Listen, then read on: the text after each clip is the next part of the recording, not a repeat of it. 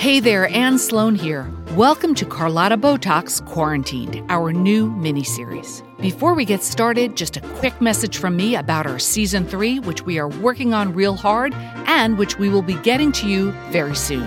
In fact, it would be a huge help if we had some feedback from you. If you can, please visit fableandfolly.com/survey and fill out a super brief questionnaire.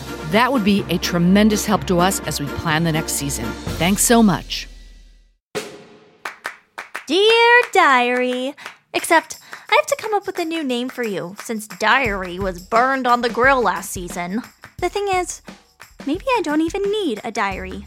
Maybe I can just talk to myself, like a soliloquy, you know?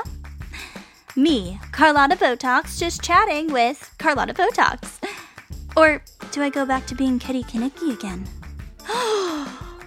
Who am I? Her inner monologue asked, to no one in particular. Siri, Jesus Christ. should I send Carlotta Botox packing, umlaut and all? Should I go back to being Kitty Kinnicky? Come on, girl, stop asking me to think for you. Give it a rest already. Ugh, Siri totally gets me. Let's put a pin in the question, who am I, for a moment, and answer the question, where am I? That's easier to answer. I'm at my parents' house in New Jersey. When we last spoke, I had been exposed as a fraud, and Hollywood pretty much kicked me to the curb.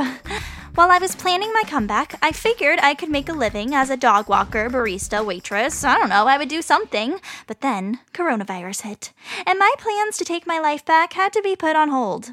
I came back to New Jersey to ride this out with my parents. I've been staying in my childhood bedroom and social distancing from the world.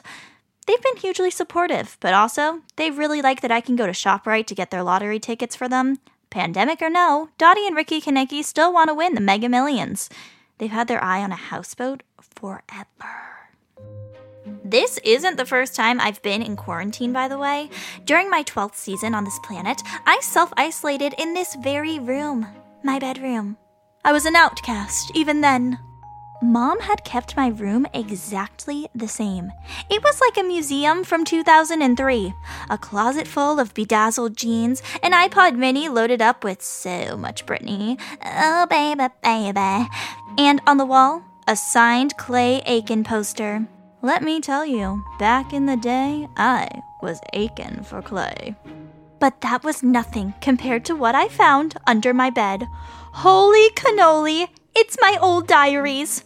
What a treasure trove! So fans, what do you say we open one and take a peek at the preteen mind of Carlotta Botox? Dear Kitty. Oh, how cute is that? I called my diary Kitty after myself. Oh! And in case you forgot, Anne Frank also called her diary Kitty. Coincidence? I don't think so. Oh, poor Anne Frank, though. She also had a rough time in quarantine. Anyway, where was I? Ahem. Dear Kitty, my life is over. Over! I said goodbye forever tonight to the only people who will ever fully understand me. The cast of Dawson's Creek. Joey and Pacey end up together? Ugh, as if. No, I can't go on. Ugh, oh my goodness. Drama much, Kitty? I gotta say though, I am re-feeling the feels. James Vanderbeek, I loved you so. Why'd you have to go off and become middle-aged? Ah, well, I think that's all for now, dear diary. Or should I say, dearest inner monologue. There's more from my teen diaries to come. We're gonna get through this corona thing together. You, me, and 2003. Toodles! And wear your face masks no matter what your damn governor says. Love you! Thank you so much for listening to Carlotta Botox Quarantined. This episode starred Samantha Gordon in the role of Carlotta, and it was written, directed, and produced by me, Anne Sloan. For full credits, please visit our website, carlottapodcast.com, or check the show notes. Thanks so much. The Fable and Folly Network, where fiction producers flourish. Sine.